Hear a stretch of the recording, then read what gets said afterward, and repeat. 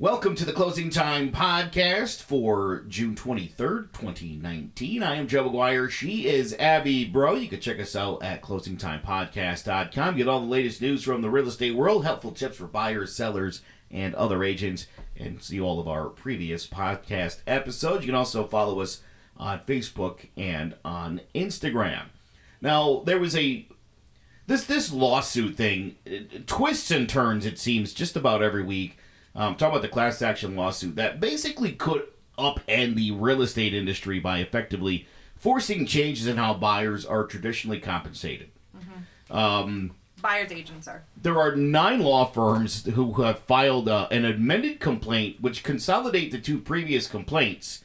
On June 14th, this amended complaint alleged that NAR and the named real estate brokers and franchisors have violated the Sherman Act by agreeing, combining, and conspiring to impose, implement, and enforce anti-competitive restraints that can cause home sellers to pay inflated commissions on the sale of their home. Now, the main restraint that the complaint refers to is the NAR rule requiring listing brokers and their agents to make a blanket unilateral offer of compensation to buyer brokers when listing a property. That offer of compensation must be made regardless of the fact that buyer brokers represent the buyer, not the seller. And because it's a blanket offer, it cannot vary according to the buyer broker's experience. So here's the thing. By virtue of forcing sellers to pay both sides, this is ultimately what this is boiling down to. It's an undue expense for the seller. It literally is coming out of the seller's pocket to pay both agents. Right. And that's not allowable.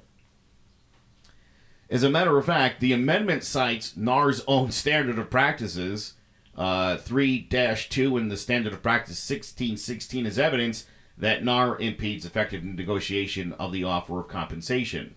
When you've already got it pre-planned, there's no negotiation. Again, if I'm expecting to get 3% on my end, and they're only offering 2.5%, that's got to be negotiated into a contract. Right, but you have that negotiated with your buyer prior to going to look for homes and prior to putting in an offer on homes. Right. Yeah, so they understand that typically buyer's agent compensation is 2.5 industry standard. So if you have that conversation with your buyer when you're signing your buyer broker agreement, that they're responsible in the case that they only offer 2.5, that they have to pay the remaining. Right. 0.5. Now, things are getting even worse because Keller Williams, in the way they train their agents to respond to seller requests to lower buyer broker commissions, is also under fire in that lawsuit. Okay. They literally pointed out to the scripts that Gary Keller and Keller Williams training agents use as evidence that basically people are steering buyers away from listings that offer lower commissions and discourages sellers from offering lower buyer brokerage commissions because of steering, which thereby keeps buyer broker commissions at a standard level of about 3%. The complaint argued that a NAR MLS rule requiring listing brokers and their agents who represent home sellers to make a blanket unilateral offer of compensation to buyer brokers when a listing puts tremendous pressure on sellers to offer the high industry standard commission or risk buyers being steered away from their listing. Yeah. And again, I mean, that's never been something that's ever even occurred to me. They don't have the scripts here in the article. But I've seen some of their scripts, but I actually haven't seen the ones they're referring to here. But that's terrible. And as a buyer, I would hope that someone would see right through that and be like, no, I really want this home. Right. I mean, look, we've all been through those sorts of trainings where they teach you how to tell your buddy that you're not taking the listing at 4%. Yeah. That's right. Two asides not getting it done because that's the reality of the situation. But I've never seen it. I've never seen it at work. Yeah. I've never been in a situation where I've thought, like, I'm not showing that house. It's 2%. Yeah. I've had a listing. I think I had a listing once at 5%. So offering a 2.5% buyer brokerage. I didn't feel like people were skipping that listing. It got a fair amount of showing, so I've never seen it. I've always felt weird about that kind of being a thing. Yeah. Because that doesn't seem right based on everything. But I've never seen it be abused, so I guess I didn't think it was a problem. Yeah. No, thankfully I don't feel like I've ever worked with an agent that would do that, but you never know, I guess. And that's, I guess, why we're here, because, I mean, this is nationwide, so... Correct. Yeah, it's not... Yeah, I mean, it's not to pick on Keller Williams. They're just, higher profile. Yeah. And obviously, Gary Keller's a very high-profile guy in the industry and very well-known for the things that he does. And I think by virtue of being a leader in the industry, it makes him kind of an easy target. Yeah. But definitely something that has the potential to really change this industry.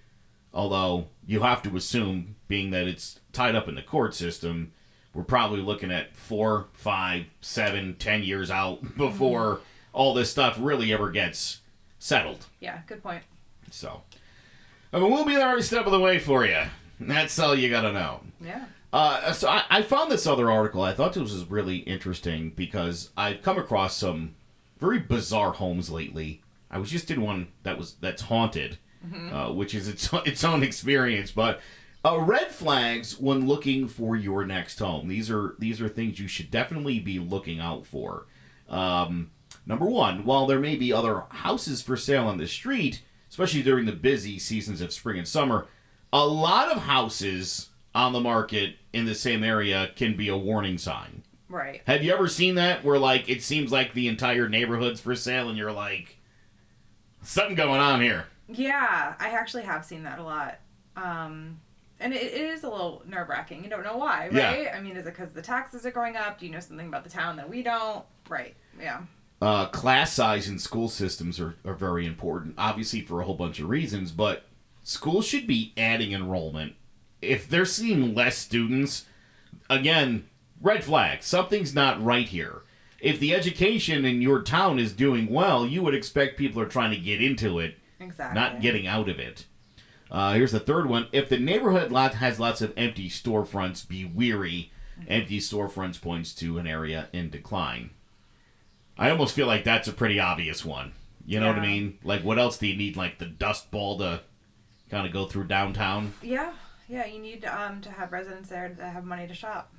I was in downtown New Britain a couple months ago, and I'll tell you, it seemed like a lot of the formerly empty storefronts have stores again. Yeah, I actually noticed that too. I had to drop off a check at an attorney's office in New Britain last Tuesday, and I thought the same exact thing. Right? It's nice to see. I'm so glad. Yeah. Number 4, if limited parking at the house you're looking at is something you'd noticed while you were visiting it the first time, could be the Achilles heel of that house. That's definitely going to be a problem. So I think that goes with anything. If you notice it right off the bat, and it's a big one. Yeah, and especially if you want to have friends over, where are they going to park? And then especially in the wintertime, you have to park in the road. Are you going to get towed? Are you going to have to always move your car and find a place to park? That's definitely something to think about. Oh, you don't think about that in the summer. Well, it's so funny when because I bought my house in December, and my house has a pool too, and I didn't have a thorough inspection of the pool done in the winter because I couldn't. Right. But, I mean, what did you do? Did you have any money put in the escrow, or did you have any money put aside from the seller so that when it was time to turn the pool on, did you get it inspected? No, that didn't happen. No. I didn't. Yeah. I got such a killer deal on it that they were like, you could afford to get the pool fixed. And I'll tell you, and as it turned out, it was fine. I mean, I've had issues with it every year, but it's a pool. Yeah. That's what they do. Yeah. They have issues every year. Yeah. But yeah, I mean, I've been in situations where we've seen houses where parking is a problem, and they're like, we're big entertainers over here, and I'm like, well then, yeah, I don't know if this is going to be the right place for you. Yeah, so it seems like that was, I stole your number 5, so the off-street parking. Yes. I did want to add something to that. So we just discussed, not being able to test the pool or air conditioning in colder weather. But another thing you can't really test is to see if a lot of the trees in the backyard are dead in the winter. And that's not something that usually you have, you have a inspectors come, but you don't have a tree guy. I highly recommend, if you're buying in a heavily wooded area, maybe with a tight backyard where you can't, someone can't access it to take a tree down very easily, is to have a tree guy come assess the trees, because when spring comes and that giant tree in the backyard doesn't have any leaves on it and it's going to come down in your house and you have to take it down, that could be a huge expense. So just another red flag, something to look out for. I've heard as much as $5,000 to take down a tree in a bad spot. Yeah, because you have to get a crane, you have to bring it over the house. Yeah. It's not I actually talked to an arborist who actually looked at a tree in my yard and wants $5,000 to take it down. Yeah, and that's, you want to put that money towards granite countertops or something. Right on. You can't. Absolutely. With all the lawsuits, and again, we kind of joke week in and week out as we go through some of the news, it's like the real estate police blotter. Right. But fact of the matter is you can trust your real estate broker. A Manhattan real estate agent wrote this blog for Forbes magazine called "You Could Trust Your Real Estate Broker," and here's why he wrote it. According to a 2018 Gallup poll on the subject of most and least trusted professions, 19% of Americans consider the ethical standards of real estate agents as either low or very low. While 54% of the population consider our honesty to be average.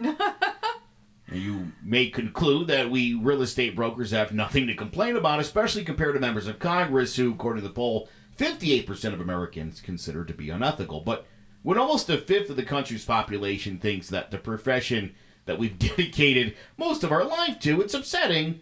So...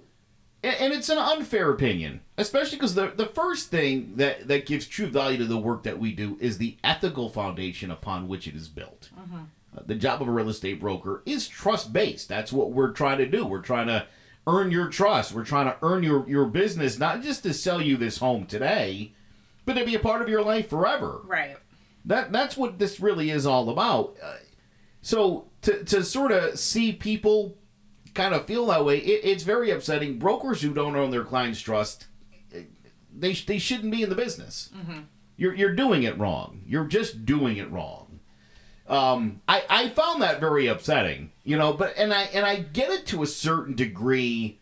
I think being in the profession, it's easy to make fun of lawyers. Yeah.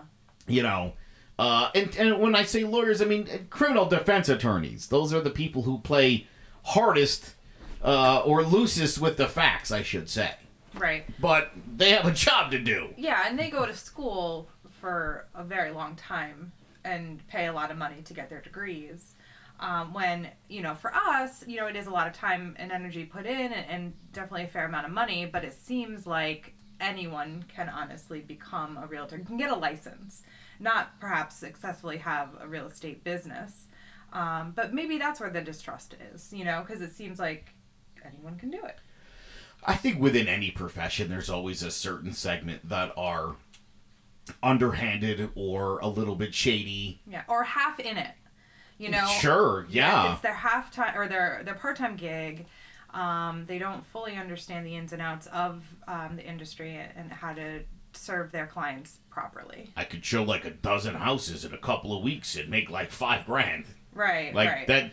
There's people that are in it for the money. Yeah. That's definitely a thing. And then there's a distrust. They don't understand exactly what we do, and they don't think that we deserve the money that we get for it, which is our fault, because we have to prove our worth and show them why we're actually saving them money with the work that we're doing.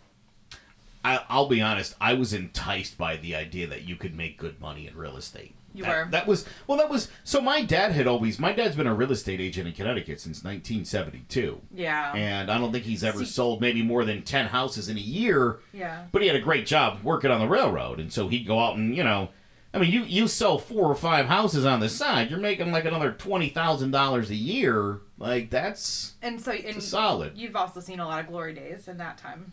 Well, yeah, I mean, I was, the late 80s housing, I mean, that was, my mom got into the real estate market for 3 years during the height of that market, as did a bunch of her friends.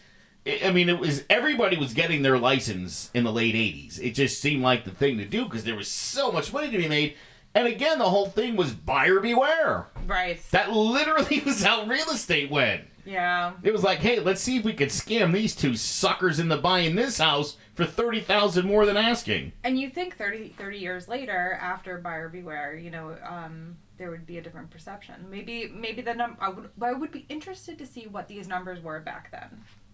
When it was buyer beware. Let's find out. Yeah, we can do that. Let's do a little research for next time. Yeah. Speaking of honesty, President Trump's one-time Greenwich estate recently sold. Donald Trump used to live in Greenwich with his former wife, Ivana Trump. They purchased that home for $4 million when they got married in the early 80s. When they divorced in the early 90s, Mrs. Trump kept the house. She eventually sold it for $15 million. The house went back onto the market at $54 million. It sold for $38.5, which is 29% under asking. Yeah. That is rough. That is rough. Yikes. We saw that here, obviously in Connecticut, with the 50 Cent, formerly Mike Tyson mansion. Yeah. Which, I was actually talking to a Farmington agent who said to me, it's such a great house. Farmington's such a great community. Just doesn't fit. It doesn't fit. It's just not the house that you want to live in Farmington in. And there's so many great houses in Farmington. That one just really never belonged. No, but it would fit in Greenwich, Connecticut, probably. Right? Yes, it would. Yeah. Yeah. Matter of fact, 50 wouldn't have taken such a bath on that house. No. If it would have been in Greenwich. This is a really cool new thing. IKEA's got this campaign where they're recreating the living rooms of 3 iconic TV shows with furniture that can be bought in its stores. It's titled the Real Life Series. The IKEA United Arab Emirates campaign features living rooms from Friends, The Simpsons, and Stranger Things. Each room is created with furniture and accessories from the IKEA catalog, and while the campaign was designed by this company, the rooms will only be set up in select Middle East stores for right now and through an online catalog checklist. The Friends room recreates Monica and Rachel's apartment with the purple walls and a beige armchair. The Simpsons room has I can't imagine that one could be too great. It's an orange couch and a... Yeah. Yeah. It's the less impressive of it is the others. Definitely. You've got to be a huge Simpson fan to love that. Yeah. The Stranger Things room has the flowered wallpaper, Christmas tree lights, and a striped couch. And the alphabet. Yes. It should be clear that there's no connection to the actual shows. No. The Simpsons room is simply titled For Families. The Friends room is titled For Mates. And the Stranger Things room is for everyone. Everyone? This is a for everyone room. Yeah. Just like that. Have you seen that show, Stranger Things? Yes, I have seen it. I have not watched all of the episodes. Oh, it's such a good show. Yeah, I know. I got to get back into it. I just don't have time. I know. It's so hard. Yeah. It's so hard. Yeah. But these are really impressive. And honestly, if I would totally love the Friends room, like back in the 90s, obviously. I would, not necessarily right now. But yeah, you know what? I would love to see them do this with other houses too. I got a feeling they're gonna really expand that out. Yeah, with other shows. Yeah, it would totally make sense. I love it. I'm trying to think of what Married with Children comes to mind if you're into 80s decor. Or that 70s show. Yeah. That would be cool. Oh, I have so Roseanne. Yeah, all right. Everyone. Oh my goodness. I'm thinking of all these famous living rooms that we've seen over the years. Right. Yeah. All right. Well, if you don't have a fancy Friends room in your next listing, here are 7 open house pointers to help you get more traffic. And I think this is one that you're big on. Number 1, avoid overlap open house times. Almost everybody does the 1 to 3 on Sunday. Yeah. Those agents that do like a 2 to 4, I like that. Yeah, right? Yeah, because now I'm trying to squeeze in all the 1 to 3s. Right. Sure, they're till 4. Yeah, and then, you have to think about when people are going to want to mow their lawn, or you have to think about nap times. I've done a couple 1 to 3s where the mom, the buyers had to come one at a time because there was a kid sleeping in the car. So you want to avoid that. So yeah, 2 to 4 sounds good. Yeah, I've even Mix it seen up. Saturday, like a nice Saturday morning. I do a lot of Saturdays. Yeah, that's what I'm saying. I mean, you're definitely one of those people who doesn't just put your sign down Sunday at 12:30 and from 1 to 3 you're doing it like everybody else. You got to keep them guessing. You absolutely do. Number 2, stage the entryway. First impressions. It's what it's all about. Invest in sprucing up that entrance because people walk in, it's the first thing they're going to see. Yep. Make it memorable from the word go. The first 10 steps of walking in the door is when the house is sold. I've gone up to houses where, like, the front walkway's a little jacked up. Yeah. The flowers in the bed are beat up and dead. That's not... Don't host an open house like that. No. Or price it accordingly. Yeah, or that. Number 3, pay attention to ambiance. Make sure that you're creating a relaxing and comfortable environment so the potential buyers can imagine themselves eventually living in that space. I know a lot of the times we like to take all the feeling and personality out of the home, so that they can sort of visualize themselves being there. I know some agents will bake cookies or pies just to kind of give you that... right. Kind of make you feel warm and homely. They're good ideas. Yeah, play music. Our broker, Sanam, she enjoys Michael Bublé. Michael Bublé. I thought you were going to say Michael Bolton, and I thought, oh my goodness, that can't be good for business. And nothing, exactly, no. And nothing kills, the first 10 steps worse than just like a card table and a folding chair, or like one of those like soccer chairs you bring to like the soccer game. Don't have that. Like, have them dedicate a space or find a space where you can lay out all your information and be. So number 4, use Open House Pro for your sign-ins. Get some kind of digital sign-in system. A piece of paper on a desk or on a folding table is not. No. It's the 21st century. Get with it. Right. And it's because it is. Make a video tour. And here's the thing. You don't have to even be in it. I know it's so tempting. Like, you can just literally make a video on your phone of the house. Mm-hmm. A couple minute walkthrough just to entice people so they know what they have to find. And it's so important that what they see in the home video tour is what they're going to come and see. Right. I've had so many people show up because of pictures or videos that sort of misrepresented things. You're gonna upset people when you do that. I think I told you the story. I sold a listing in Wallingford that I co-broked on, and the driveway was at I kid you not when I say a 45-degree pitch. Wow. It was steep. Awful. It was, and the bottom of the garage was. I remember a White House green, like a light, pretty green garage door, and the whole bottom of it was wood rotted. Oh yeah, and like algae. And yes. Yeah. I know exactly what you're the talking about. water would pool up immediately, and the co-broker on the way she took the picture. Yeah. The front yard and the driveway looked flat as a board. I mean, trick photography. People showed up. Mm-hmm. I remember, I'll never forget, there was a woman in heels who literally walked down the driveway sideways. Oh my gosh. With her husband guiding her down. Yeah. This woman was like 28. Yeah. A young one. I mean, that's how steep it was. And I heard people as they were that lawn? walking towards the house, they were like, is this the right place? Right. Wow. Bad. Those are the pictures. Yes. I've actually done a deal too with a steep driveway like that, and they had included a vehicle, like a truck, because the driveway was so treacherous that in the wintertime you cannot have it, if it's snowing, you have to park in the front or the beginning of the driveway and then take this other rugged vehicle from where you parked your car to the house, and that was included in the sale. I would think that getting into this house, so I have a bit of a steep driveway going up. which is great because everything just runs right back down my driveway. Right. Sometimes, I mean, if it's been snowing for 4 hours and I show up and I'm trying to go up my driveway, it can be tough. I could imagine for them, though, going in. You just hit your garage. You go right through the garage. Oh, my goodness. You hit that button for the garage door opener. That thing don't go up. You're going through it. Right. Not what you want. Have a good cop report at the ready. That's really, be a neighborhood expert. Yeah. Don't just sell a house. Know the neighborhood. Know the area.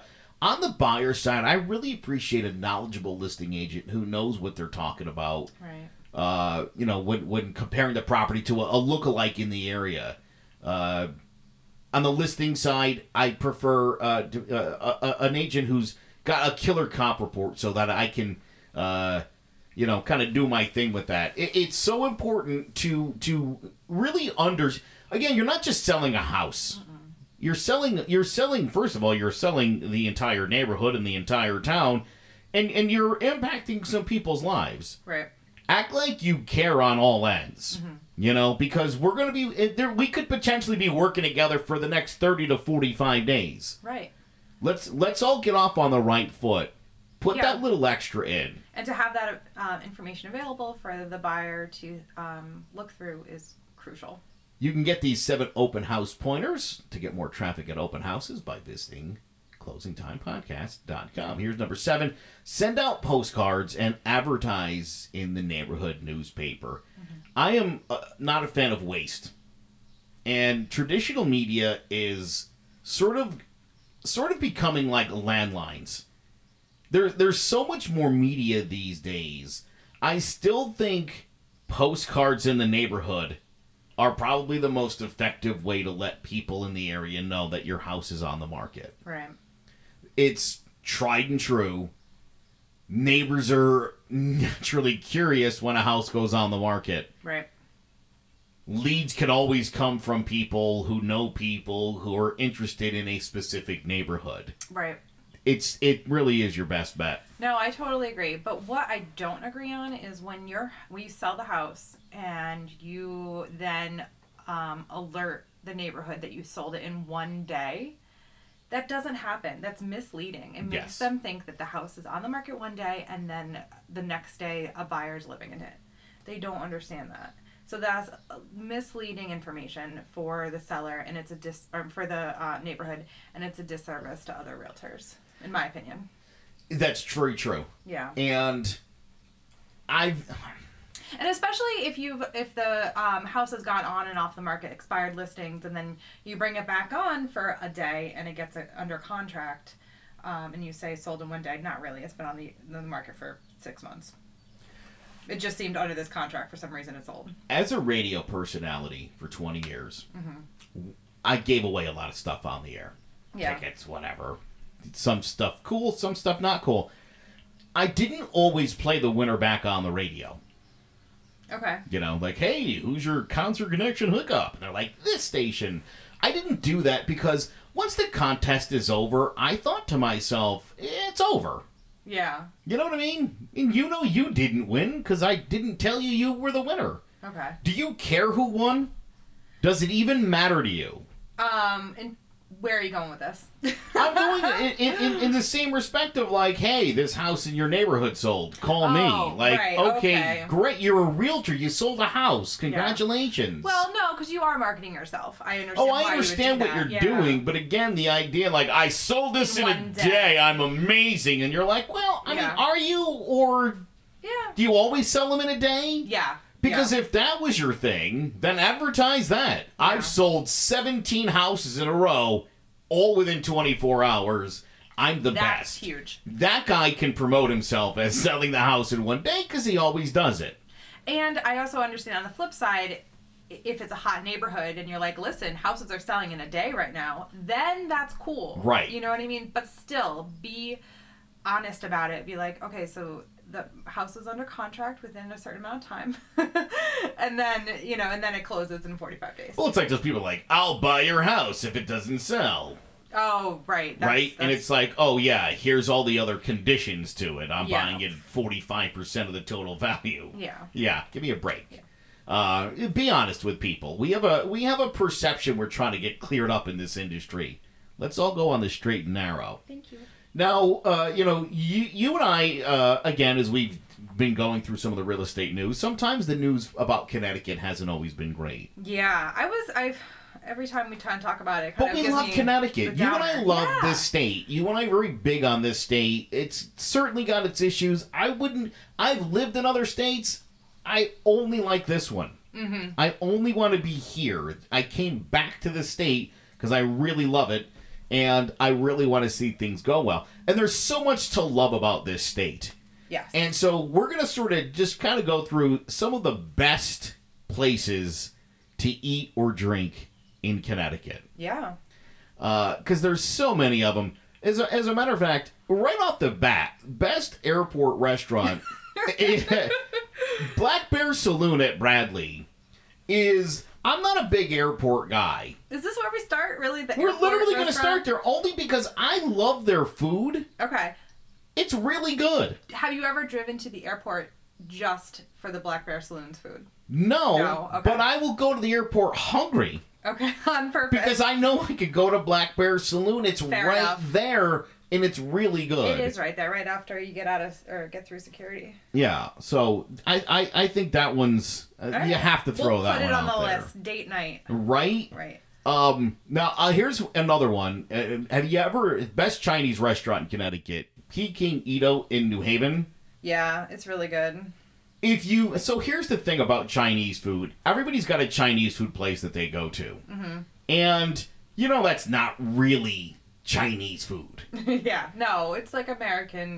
Right. If Chinese you want real Chinese food, go here. Yeah, no, because I totally agree. It is definitely something to behold. Put it to you like this. Gotta mention best food truck in Connecticut because it's in Glastonbury. The Mercado food truck, 5 stars on Yelp. Beautiful. I mean, the best. Mm-hmm. The absolute best. Glastonbury's gorgeous with all the summer concerts and stuff that they do. And there's so many options to eat in Glastonbury. And this one is a must, I would say. Yes. Yeah.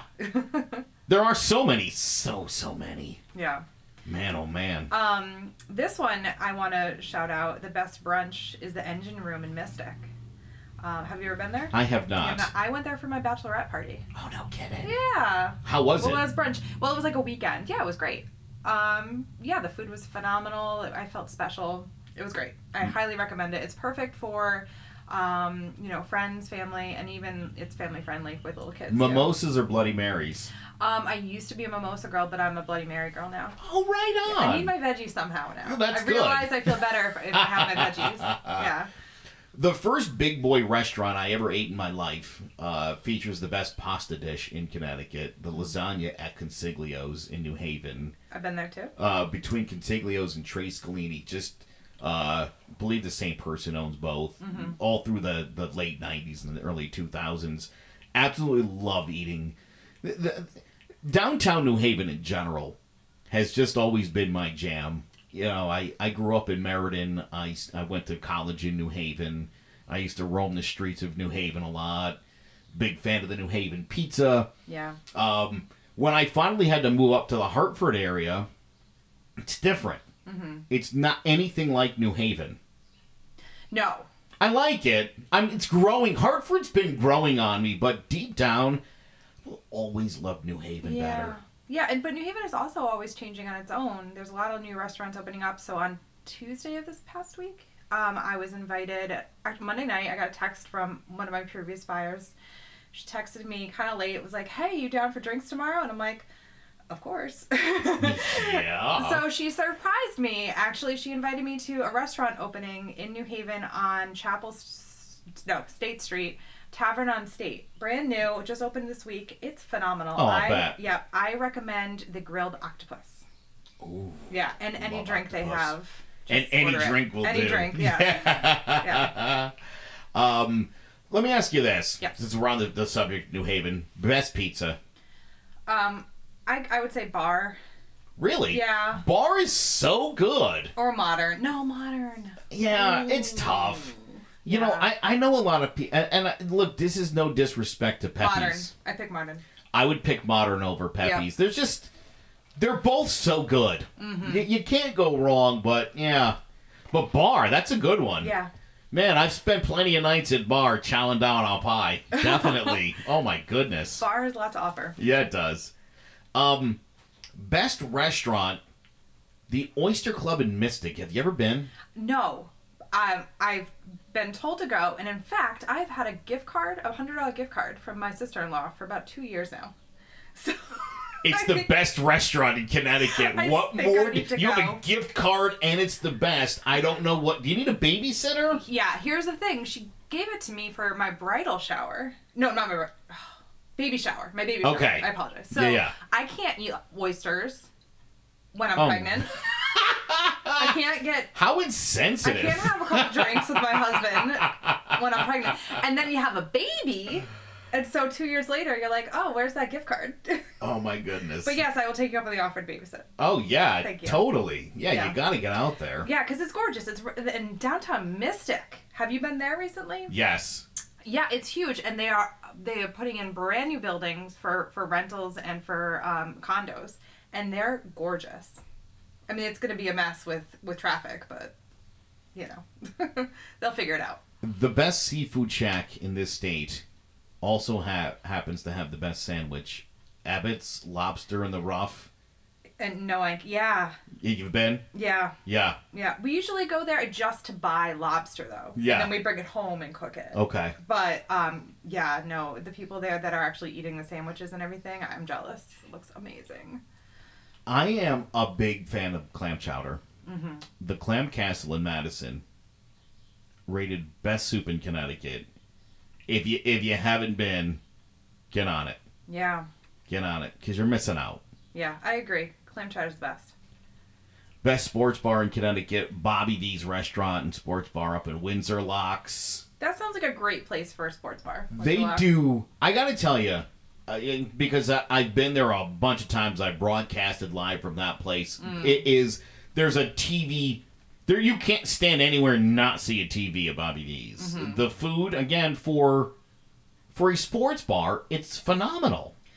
Now, do you remember that sports bar in Cheshire? What was it called? Damon's? Damon's. Yes, of course I do. Was it similar to Damon's? Damon's was like a mini theater. Yes, it's a lot like... I would say it reminds me exactly of Damon's, but the TVs now, because I haven't been to Damon's in like 20 years or however long it's been. It's now a CVS. Is it a CVS now? The TVs now are all like, 30 feet high. Right. But yeah, oh my God. And you had your own little speaker on your table. So good. Yes. And then the best steakhouse, David Burke Prime in Mashantucket was voted number one. Now, is that technically in Connecticut? That's what I was going to say. There are some places. Morton's is always a winner. Yeah. There's a lot of great steak places in Connecticut. It is in Connecticut. That's Technically still in Connecticut. So David Burke, I had never been, but my husband and I really liked Kraft, the Tom Colicchio restaurant. How was that one? It was great. We would go there all the time, and I'm a recovering vegetarian. When I met my husband, I started eating meat. But I wasn't. I think I ordered like fish. But he got a steak, and it was our treat. And then, it started getting cold because we were really just like having great conversations and everything. And they came over to us and they were like, would you like it heated or warmed? Or like, they have like ways of like cooking that I don't know exist. Yeah. So anyway, the food was really great, but it's closed now, which is sad. No. Yeah, but we might try David Burke's Prime. That sounds like a great alternative. Well, go cash in your gift card first. God, so silly. Do that, and I will. And then we'll get you to David Burke Prime next. Okay, sounds good. You mentioned this when I first saw you today. Mm-hmm. It's a Cheshire house, but Senator Chris Murphy sold his home. He did. Congratulations to him. Yeah. Looks like a little bit of an upgrade for Senator Murphy. Yeah, well, I don't know where he's going, but I know that his home in Cheshire has not sold. It's under contract, so he's getting there. He's getting there. So any day, but yeah, I'd be interested to see where he goes next. But the house is 3 bedrooms, 4 baths, 2,550 square feet, and it's currently on the market for $519,900. All right. Yeah, it looks great. It's a beautiful home. I wonder where he's heading. I don't know. Probably somewhere nice, I'm betting. He's doing all right. Yeah. As is his buddy, Senator Cory Booker. Yeah. One of the many 2020 Democratic presidential candidates. How many are there now? I think there's 21. 21. I believe is the official count. Yeah. Now, Mr. Booker was once the mayor of New Jersey's largest city. He's one of the most high-profile people in the country. He announced his decision back in February, and he did it with a video where he talked about the deep divisions in this country and stressed the importance of collective action. It's a really great message. However, his campaign ad hit a little too close to home for some in the real estate industry. When I heard it, I think it was like Monday, I'm like, what? Yeah. Check this out. I grew up knowing that the only way we can make change is when people come together. When I was a baby, my parents tried to move us into a neighborhood with great public schools, but realtors wouldn't sell us a home because of the color of our skin. A group of white lawyers who had watched the courage of civil rights activists were inspired to help black families in their own community, including mine. And they changed the course of my entire life. Because in America, courage is contagious. Well, good thing for those lawyers, because those realtors sounded terrible. Absolutely terrible. Now, I'm not certainly going to make any defense of realtors at a really crossroads time, obviously in our country where segregation still ran really deep. Jim Crow was still sort of in effect. Yeah. But yeah. It's sad. Well, of course it's sad, and I mean it's part of our it's part of the history of this country, and it's not anything that we're proud of. But to hear, except for some realtors, I think that was a little jarring for some people to, again. But that again, we were just talking earlier in the show about back in the '90s, buyer beware. I mean, my goodness, the code of ethics has been around since 1910, I believe, if I did my continuing ed this year. The industry itself has always sort of lacked a lot of regulation. It was like, follow these ethical standards and you should be all right, but it was kind of it. Yeah. And you know what? Booker is doing a lot for residential real estate and people who want to invest in communities that need investments. So I'm all for that. So hopefully that, he could take his experiences and help people that are in the similar situations do better for themselves. Generations to come. When you pointed that out to me the other day, I was like, let me look into that. And I watched it and I was like, oh man. It just seemed like it made my head turn. Sure, I mean, look, I think anytime you're part of a group who's got a history of, where things were done differently, I mean, you don't feel good about it. It's certainly, again, it's not a reflection on, we have a lot of training every year that we go through to make sure that we're not discriminating, and there's very tight laws to make sure that people are, which is sad that there has to be laws forcing that to happen, but it's just a reminder of the actual power we do have. That is very true. It's a lot of power and it's great responsibility. You're exactly right. Do good. All right. Now, you and I were very excited about our client appreciation party. Oh, super excited! Yeah. A couple months away here. Mm-hmm. We just made a video the other day, which was a lot of fun. Here are 8 steps to a successful client appreciation party. Again, you can check out this blog. Travis Robertson, guy does 4-year, and these are his absolute. You follow these rules, you're golden. You're gonna have a great night, and everyone's gonna love it, and that's what we want, Abby. Yes. So, number 1, plan and promote. You need to plan this out at least 2 months in advance. Check. You said I would recommend at least 3 months in advance, minimum 2, because you want to have time to promote it. Number 2, send invites. Once you have the time, now you need to make calls, save the dates, send emails. Video invites are great too. Could be as simple as just something coming out saying, hey, save the date, we'll have more info, but block out that date on your calendar, we're throwing a bash. Right. Be food, fun, festivities, the whole 9. Just remember, the more you reach out, the better the experience is going to be, and the more people are going to show up. Yeah. Which I thought was great. That's really good advice. Yeah, and so what I've found is, so I did like a Facebook invite, and then I've also done like a postless invite or whatever, like an email invite. Yep. But I'm actually sending out physical postcards so that people can put it on their fridges. Absolutely. That's yeah, great. I'm gonna do it. Number 3, keep it intimate. So if you're worried about the number of people that might show up because you only have 150 people in your database, keep it to an intimate dinner of 25. Mm-hmm. Yeah. Do you think you can get 25 of your closest 150 people to show up for an intimate dinner? Of course. Yeah. Of course you can. Again, it shocked me when we started doing this, and I started asking people if they'd want to, and they were like, loving it. I'll put it right on the calendar. They were like, I was like, oh, good. of course they are. This is awesome. Yeah. What a great idea. Hey, we just want to appreciate you. Yeah. You want to come spend the day with us? Yes. For sure. Number 4, plan it around another event. I like this idea. For instance, if you host your event at a pumpkin patch, there's going to be people there that aren't your clients. So number 1, you're exposed to people that aren't your clients. Mm-hmm. Number 2, when your clients show up, they have no idea that there's just all these other people there, and they're going to think, wow, look at all the clients this guy has. He's amazing. Yeah. It's a win-win, is what it is. Chance to meet some new people and to sort of trick your people into thinking you know everybody.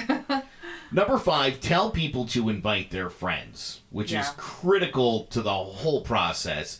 It's a great way to blow up the number of people that are going to be there and to increase the number of referrals that you're going to get. Don't just invite your past clients. Don't just invite your sphere of influence. Say, hey, do me a favor, bring people. You're welcome to bring whoever you want. All I ask is you RSVP so we know what sort of numbers to expect. Mm-hmm. It's a good idea, Abby. Yeah. Yeah, I mean, I think what we did was, if you want your friends and family invited, send them our way, if they're looking to buy or sell. But I think you're right. We would love to have them, their friends and family to come and join us. Right? Yeah. It's funny. Over the years, I've hosted a lot of golf tournaments. And people are like, you're such a charitable guy. That's so great. And I'm like, well, number 1, I love to golf. Yeah.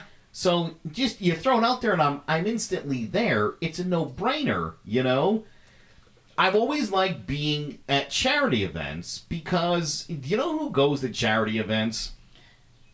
Good people. Good people. The kind Agreed. of people I want to be around. Yeah. I've always felt that way, and I just there's a lot to it. Yeah. Number 6, make it audience and clientele appropriate. Mm-hmm. Let's no adults only, and it should include people's children. Yeah.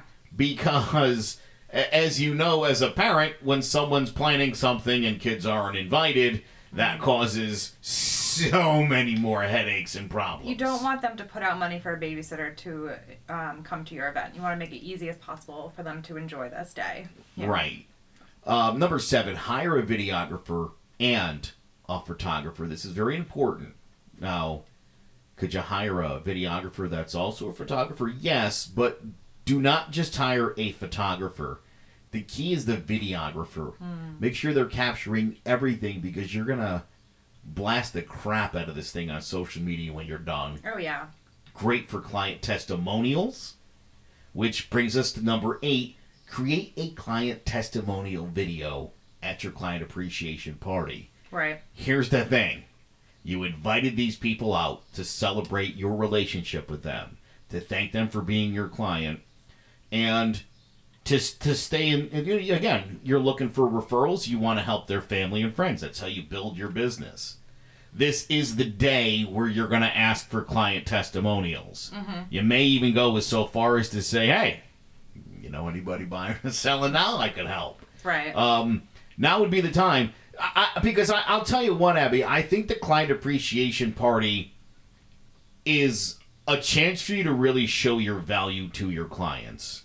Because they understand that it's not just me. That these in this case, these people, I'm saying, right?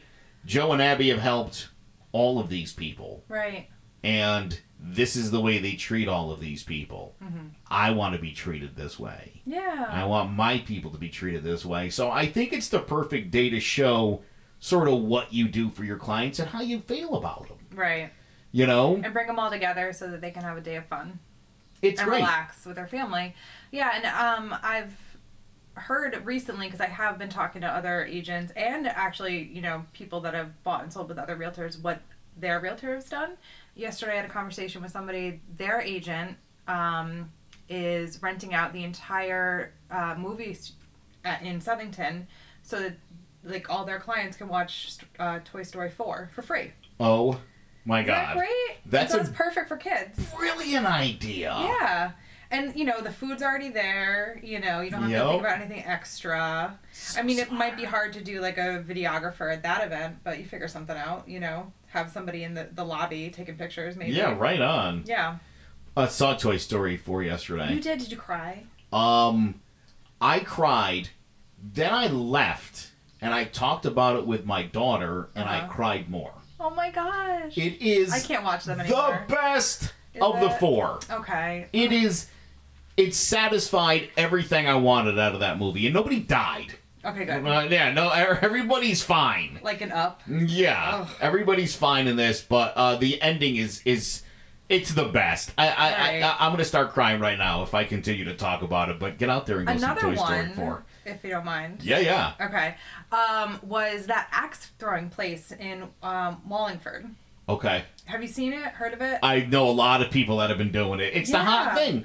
Last year it was the where you drink wine and paint. Yeah. Now it's axes. And it's axe throwing. So that would be good for you know, a select small group of your clients. Yeah.